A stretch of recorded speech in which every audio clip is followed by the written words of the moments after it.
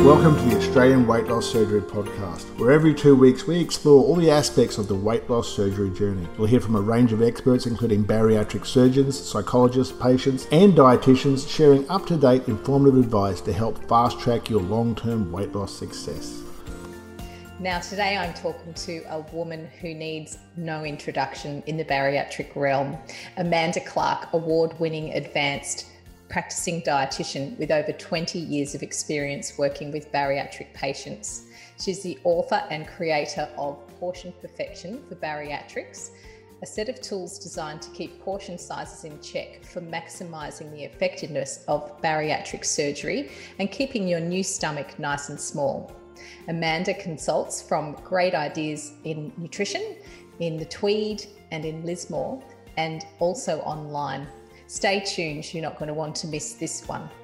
So welcome to the Australian Weight Loss Surgery Podcast. Today I have the pleasure of Amanda Clark's company. Welcome, Amanda. Thanks for joining me. Thanks, Jackie. It's my pleasure to be here. It's great to have you and your wisdom again.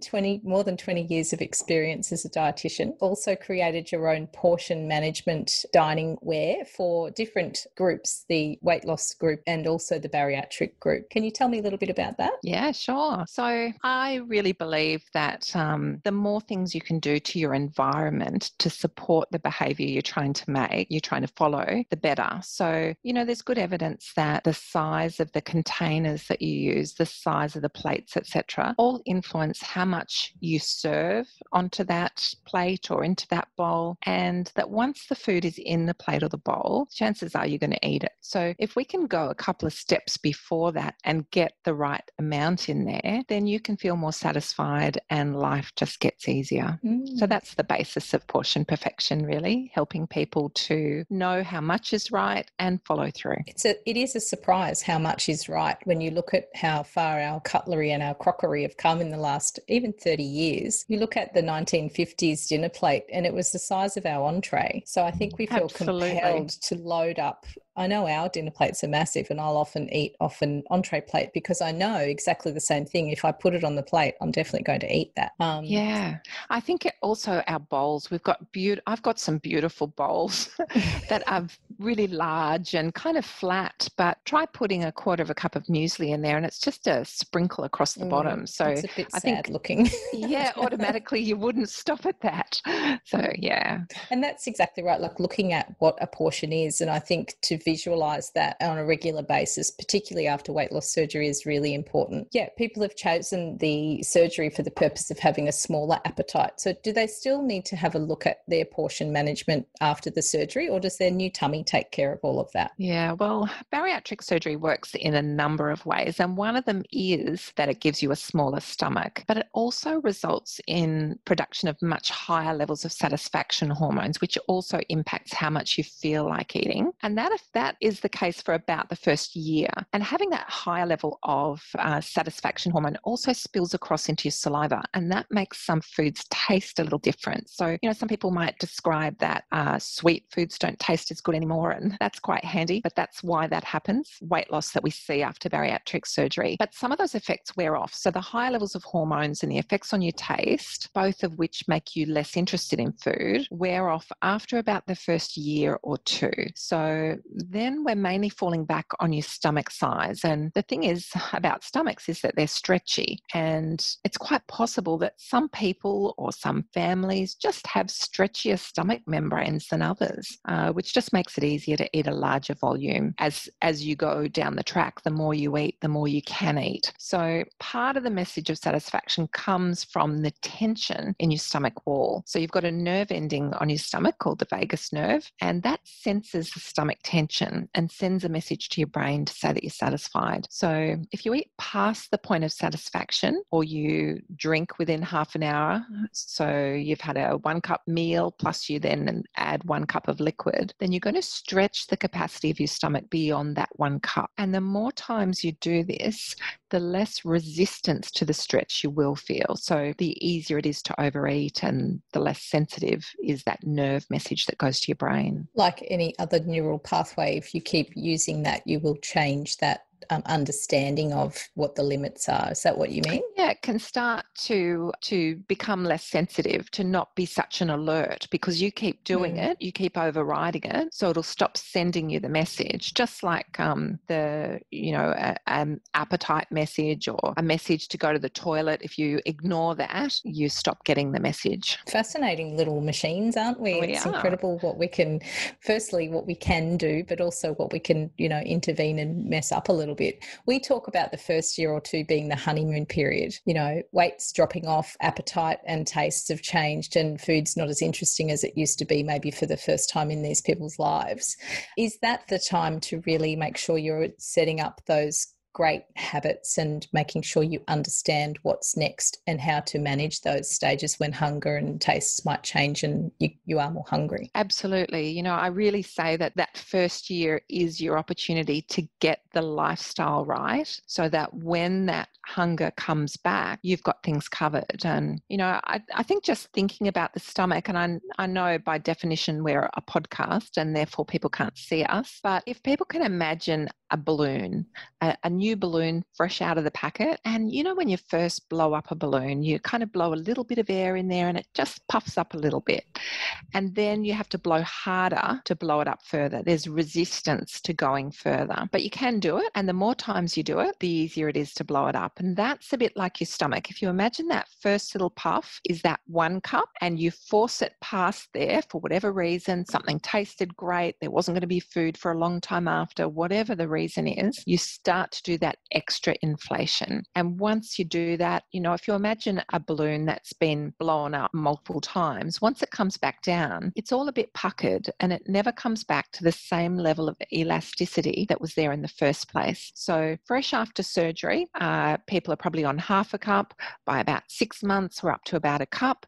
And then we want to stop there, and we want to stay there and never eat more than 1 cup of food ever again, unless or until you've gone too far, you've lost too much weight, and we're trying to find ways to help you regain weight. Most people don't actually reach that point. So you want to maintain the value of this new tool that you've got. I guess tools are the surgery, but also the external tools like your portion plate and bowl, to visualize on a really regular basis just what a meal looks like and how much a cup of food is. Just a reminder. I think we can get busy or stressed, or life gets in the way, and I think having those ready in the kitchen is a really good way of sometimes we need a reset, but also to maintain that habit of how big a meal could be. I think it's a great tool. So is it possible, looking at the size of the portion, you're saying half a cup initially, 1 cup, as time goes on. How do we go getting the nutrients we need from these 1 cup meals? You can't get everything that you need. And so that's where BN Multi comes in. That's where you must be taking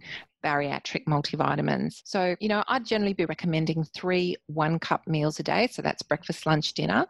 But I'd also recommend 3 snacks. And so you've got 3 cups in your meals. The snacks might be, I generally base snacks on 100 calories rather than volume. So it could be anywhere from the size of 6 macadamia nut right up to an apple. So an apple's probably about a cupful, 6 macadamia nut, only 2 tablespoons worth, but both the same calories. But if you take the basic nutritional recommendations for adults generally, and you look at what volume that adds up to, it actually adds up to 8 cups or more per day to get the minimum amounts of everything you need. So we're not going to manage that after bariatric surgery. And that's kind of one of the downsides, because it does mean that you're not going to get enough vegetables either. But anyway, that's why you need to make really good food choices most of the time, so that you can get sufficient protein, essential fatty acids, phytonutrients, so those plant-based chemicals, which aren't technically vitamins, but they enhance our health. So they protect us from heart disease and cancer. But that's why you need the vitamins as well. And, often I find people down the track from surgery who have stopped taking their vitamins, or they've stopped taking the bariatric vitamins. But I really tell people that I I think it's really important to stick with a bariatric vitamin company, because the other companies like Centrum or whoever, they don't care about bariatric needs. So there's a lot of research being done around nutrition, and bariatric companies are going to be listening to that research and looking at the guidelines and making sure that the supplements comply with that, whereas Centrum's not doing that. So, if you're not going to pay full attention to what you're doing and make a concoction of a whole lot of different things, then just make it easy on yourself and be taking that bariatric vitamin. And I guess too, that's the formulation that will make up for the shortfall in your intake, but also links to the malabsorption that's left behind by the surgeries as well. So smaller portion sizes and almost half of what a normal person would be eating, but also in some different surgeries, there's links to malabsorption in different nutrients as well. So making those up. And I think, a lot of people don't think of a sleeve as being a malabsorptive surgery because it's really technically a restrictive surgery. But I think when you take into account the decrease in stomach acid and the importance of stomach acid for the solubilization of a variety of nutrients, it is actually a malabsorptive surgery as well. So there are, as you know, there are certain things that you need more of. There are certain things that you need a different form of to get that best absorption. And, general supplements aren't thinking about that. No, very broad brush. I think when you think of something that's got everything from A to zinc, it's going to be a tiny little bit of everything, just a smattering. I talk a little bit about the factory floor and maybe sweeping everything up and putting it in a tablet. But I'm a bit biased. I'm pretty committed to getting it right. Yeah, and we appreciate that. Thank you. Well, it makes, it's easier for everybody if you've got a correct formulation that you can trust as a practitioner and that your patients can rely on, and we see the results in the blood tests. I think it speaks for itself really, which is, it's a wonderful product. And it's working, and we're really proud of it. So thank you for supporting it and giving the backstory on why it's so important to make sure it's specific in the supplementation as well. Yeah, moving on to regain. We get a lot of questions about regain. Down the track after weight loss surgery, do you find, how prevalent is regain in your practice? Is it something that you're working with on a regular basis? Yeah, so certainly I see a lot of people down the track. So I might see them for the first time down the track. I've got a lot of people who I see from a distance, and maybe they've reached that 3 or 4 year or 7 year mark. They've regained some of their weight. They're feeling bad about that. So, the evidence says that you can expect to regain about 20% of the weight that you lost straight after the surgery, and that usually happens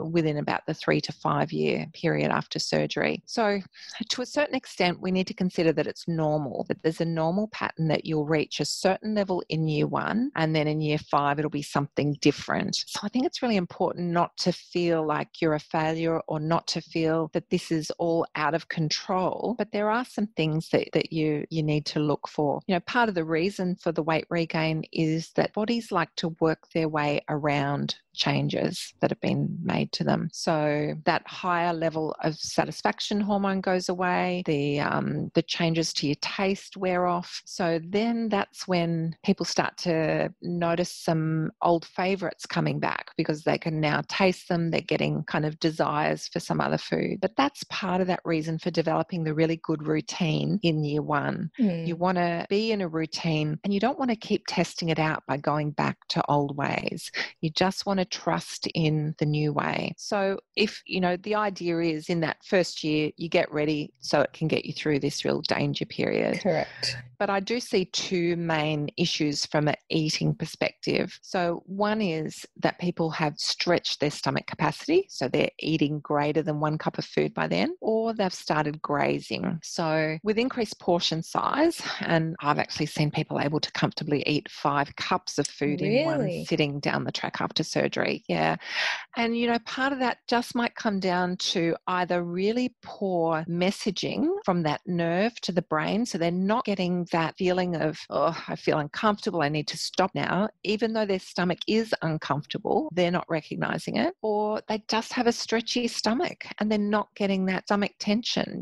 There are reasons why people have reached a high weight in the first place.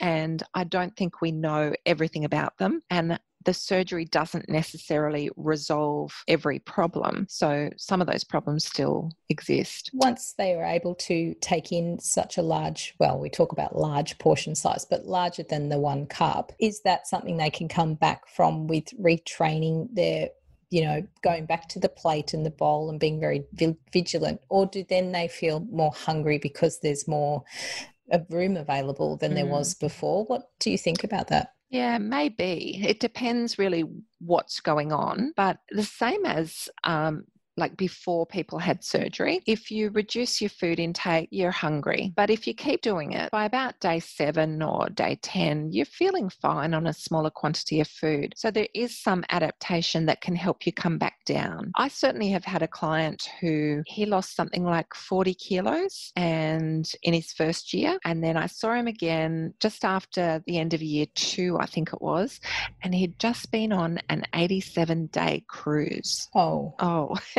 He said it was all silver service and he knew exactly what he was doing, but he wasn't prepared to let it go. And he regained 40 kilos. Real in the 87 days? Yes. Wow. A lot. Everything. Committed. And in fact, because I get to do body composition analysis on him, in fact, although he was the same weight that he started out, he had not regained all the muscle that he'd lost. So he was more fat than he had more body fat than he did first time around at that weight. Incredible. But I guess the moral of the story is we did get him straight back to his old routine, and he actually lost weight quite rapidly, and last time I saw him he was well on the way to being back to where he was. So I don't know, that's an amazing cruising. Story.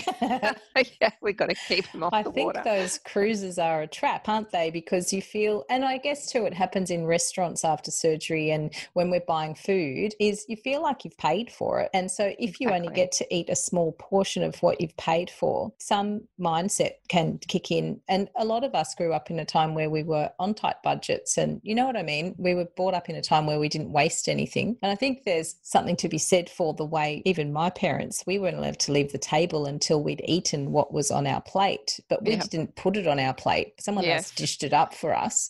And you're not leaving, one of 5 children, you're not leaving the table until you've eaten everything there. And we were bursting. And so even from that perspective, that's a habit that gets set up by your environment, really, by someone who's loving you with food, firstly, but also by someone who has 5 children to feed and doesn't want to waste anything. So eat your dinner or you're not going anywhere. So my understanding also for a time was that at the end of a meal, I needed to be feeling that pain and that stretching almost because it felt normal. Do you know what I mean? So I do wonder how much of that comes into it is, a lot of our, family of origin, there's so many different things that impact the way that we eat and our understanding of food. And then, to change that and turn it upside down, it's significant. You do need to be willing to let go. And what I try to help people to focus on instead is that the eating is pay more attention to the effort that was put into it, or the ambience, the company, the whole environment, the environment of a restaurant. You're not just paying for that food. In fact, the food component of the cost of the meal is quite a small component. So recognize that you're still getting everything else. And, you can either tell them,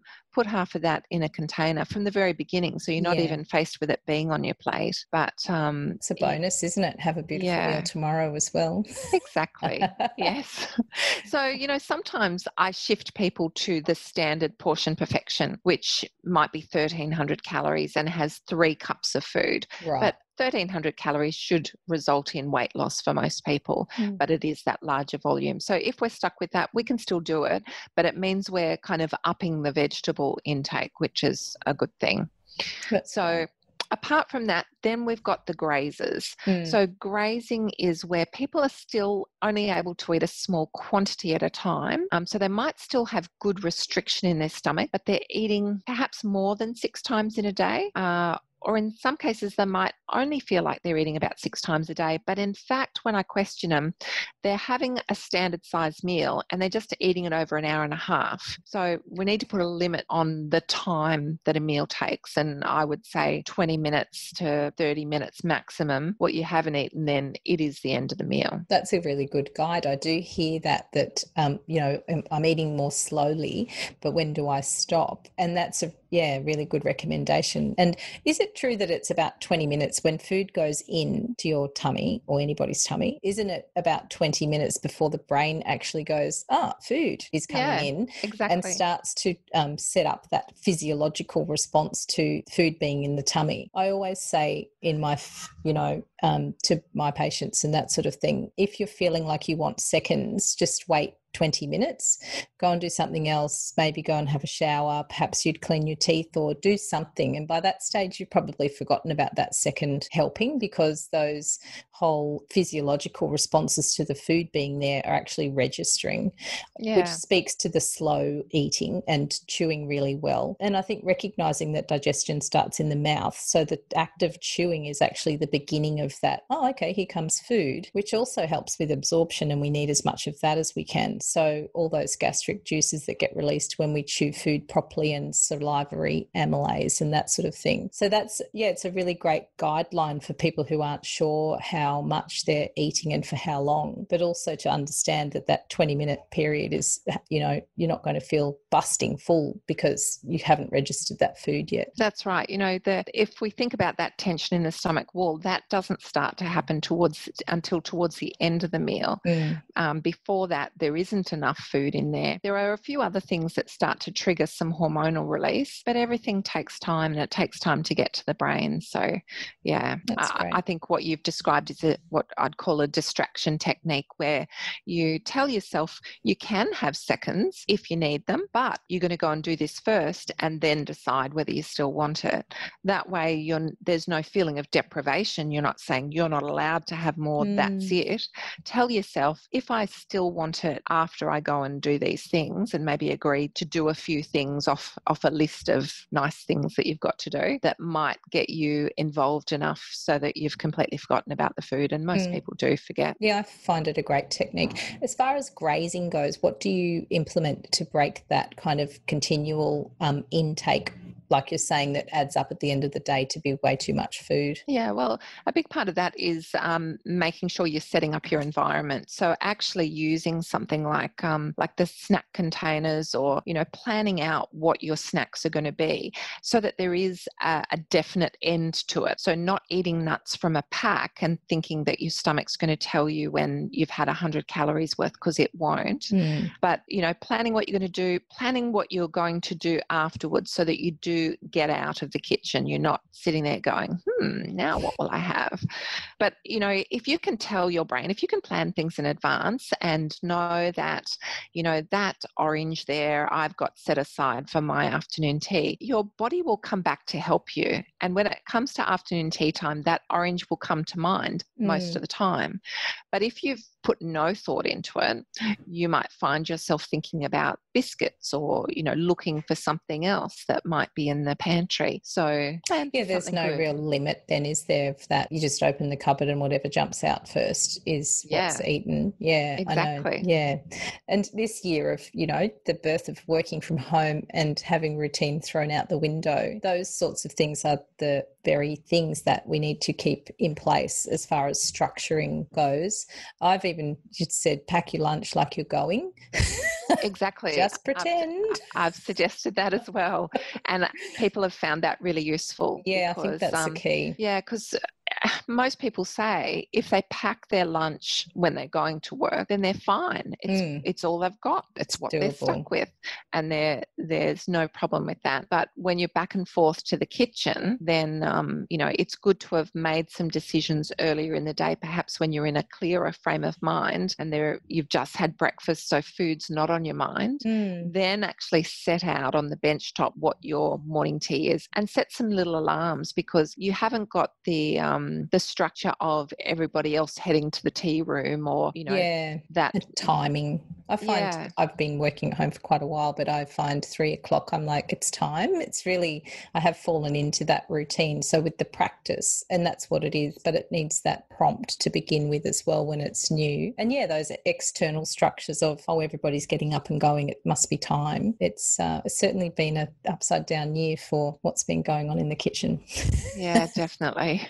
So, we need to set some of our own structure. And, often I find mums who make sure that their children have their lunches packed for school, but they don't pack anything for themselves. And, I think just being that organised so that as you pack theirs, you pack yours. Yeah, I had a hungry teen at home. It's homeschooling, and I would pack lunch and he would take it downstairs, and he wasn't allowed in the kitchen until after school. Yeah. It's costing us a fortune. Yeah, exactly. So with talk of regain, I know there's, a few years out, people do think more surgery might be the solution to their regain. What are your thoughts on going from a sleeve to a bypass or having some other medical intervention for a weight gain situation? Yeah. Well, it certainly is something that's quite common. And, we see people having 2 and 3 surgeries. Actually, I think I heard a really interesting speaker at the last bariatric conference, perhaps you heard her as well, who really said that before we leap into another surgery, we should think about why the first surgery didn't work or wasn't the final surgery. If there's been a problem like reflux develop after a sleeve, there's not much you and I can do about that. But if it's a second surgery or a third surgery sought for weight control, then we need to identify what actually is the problem and is the next surgery going to address that problem? Because you don't want to just keep operating on people if the problem is somewhere else. Yeah. So sometimes medication in association with the first surgery or psychological therapy in association with the first surgery might be the best way to go. We want to see, can we make that first surgery effective? Because if it's just that you've dropped out of doing these things, you've stretched your stomach pouch or you've started grazing, fix the grazing. Don't have another surgery. Don't step into some malabsorption. Yeah, and I guess grazing's not going to change with more surgery. It's more looking at what the habits are and, what are the triggers and how we manage stress and those kind of mindset issues. We've covered a lot of that in previous podcasts with, Amber Kay and a few other players in the field who look at, what are these roadblocks and how do I remove them to understanding this new way of living life. And sometimes it's can be sabotage. Like you get to the point where you feel wonderful and healthy and everything's kind of working out well. And then we tend to have that, oh, well, here we go, and we'll just start eating a little bit more or changing what we do. And it is a form of relaxation, but we have to define whether it's a relaxation around, aren't I feeling great and the surgery's been a great success for me, and are these my saboteurs coming up because I don't know how to manage now that I'm a success because I've never done that before. So, I think exploring all those different avenues before leaping into the next, because generally the second surgery is the one that comes with more health implications and risks a lot of the time with malabsorption of different nutrients and that sort of stuff. So it's also, are we getting into the point where there's more to manage due to another surgery when it could be that we just need to address, what we're doing on a day-to-day basis and get our portion plate and bowl back out. Yes, exactly. That's the first thing to do. Yeah, we do that a lot is, do you have a bowl? Do you have a plate? And they're like, oh, yeah, I do. And I've put them away. I'm like, well, that'll be the answer, is just making sure that you're understanding and visualizing what a cup full of food is. And absolutely. I think some people expect that if they lost 40 kilograms reasonably rapidly with their first surgery and then they've regained 30 of them or something like that, that they're going to have another rapid weight loss after the second surgery. And unfortunately, that doesn't happen. Somehow our bodies figured it out by then and it's already ahead of the game. So we really want to understand, what is the problem, and let's address that. If you've already had a sleeve and so you've got the benefit of that, let's do everything we can to make that effective. So pulling the tools back out, getting some structure, getting some accountability happening again is all really valuable. Yeah, and readjusting, I think, is the key there. And also looking at the implications of financial time off for operations and that sort of thing. So working out whether we can make those changes. And yeah, I think, how often do you see that is the key, is just habits when we're looking at regain? Is it 50-50, there's something metabolic limiting the further weight loss, or is it more so the habit? There's definitely something metabolic happening for virtually everyone, which is what leads to that little bit of weight regain anyway. That is quite normal. So for some people, it's actually looking at whether or not the amount they've regained is actually quite normal. So some people, it isn't anything they've done, and there probably isn't anything that's going to make it better. So we need to tidy up everything we can, pull out whatever strategies we've got, but not stress too much about it, and recognize that we're 35 kilos lighter than we had been. And maybe this is me. But finding out that you're not a failure, and that you have still succeeded, you have achieved exactly what the surgery was meant to achieve, is very comforting for a lot of people, just to recognize they haven't let it slip. That's a great point. And I think there's panic, isn't there, when weight starts to come on? There's always that, I don't want to go back there, because there's pain there that we've obviously worked really hard to get away from. And I hear it quite a lot is, I'm regaining and I'm panicking because I'm just so worried that it's going to get out of hand. Do you have any strategies for that kind of, the feeling of the emotional roller coaster of that fear that we might go back that way? What do you suggest in those kind of scenarios? Well, I guess what we need to do is look at all avenues and be calm about it, because the more stressed you are about it, the worse the outcome, and I recognize and understand that fear is that this is out of my control. I'm feeling like it's out of my control. So we need to say, okay, well, where can we have control? What has slipped out of our own control that we can pull back in? So that might be some relaxation. It might be exercise. It might just have been feeling bulletproof for a while, feeling like, well, I'm a changed person. Nothing's going to affect me now. And then letting alcohol slip back in a bigger way, or something, whether it's food related, alcohol related, exercise related, just mind related. We just need to say, okay, what is within our control? And let's calm it down and take control where we can. That's a good point. And I think we all do that it's like life is not a flat line, is it? We go really well and then we relax, and then we go really well. And it's not just the surgery situation that this happens. It's general life for everybody. And it's day to day. I remember I had a patient who rang one day and she said, I'm just so sick of managing this food. I'm so sick of thinking about, I've got to have my protein. I've got to have this. I've got to have that. And I said, yeah, but I haven't had the surgery. And generally this is what you need to do to remain healthy. It's just that it hasn't been top of mind for you. You haven't been taught this. It hasn't been your habitual way of living. And now it is. But or people will say it's all right for you, you're fit and healthy and slim. But a lot of the reasons that prevails is because every day we look at what we've been eating and how we manage ourselves. So I understand that it's very different, and it is tricky sometimes, and it's a lot of learning. But I put it forward to her that it's not foreign concept to all humans.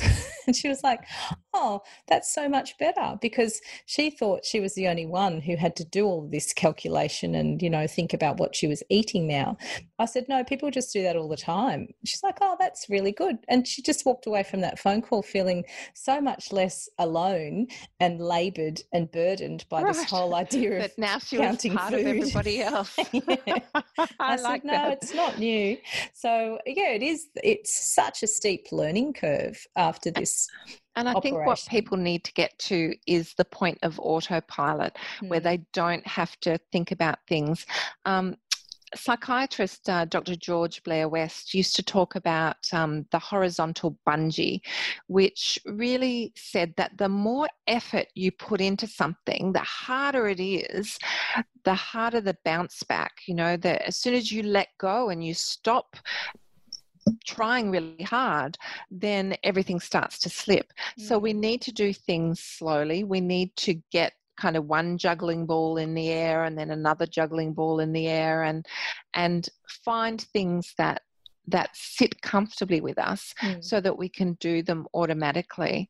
And, just planning your menu once a week enables you to go on a bit of autopilot for the rest of the week in terms of those food decisions. I've seen somewhere some enormous number put to the number of food decisions we make in a day, and that just gives us decision fatigue and makes it hard to do anything else. So if we've got stress going on in our life, or we've got a hard job and we've made a whole lot of decisions and dealt with a whole lot of things through the day, it's really hard to make a good decision about what to eat for dinner or what to eat after dinner.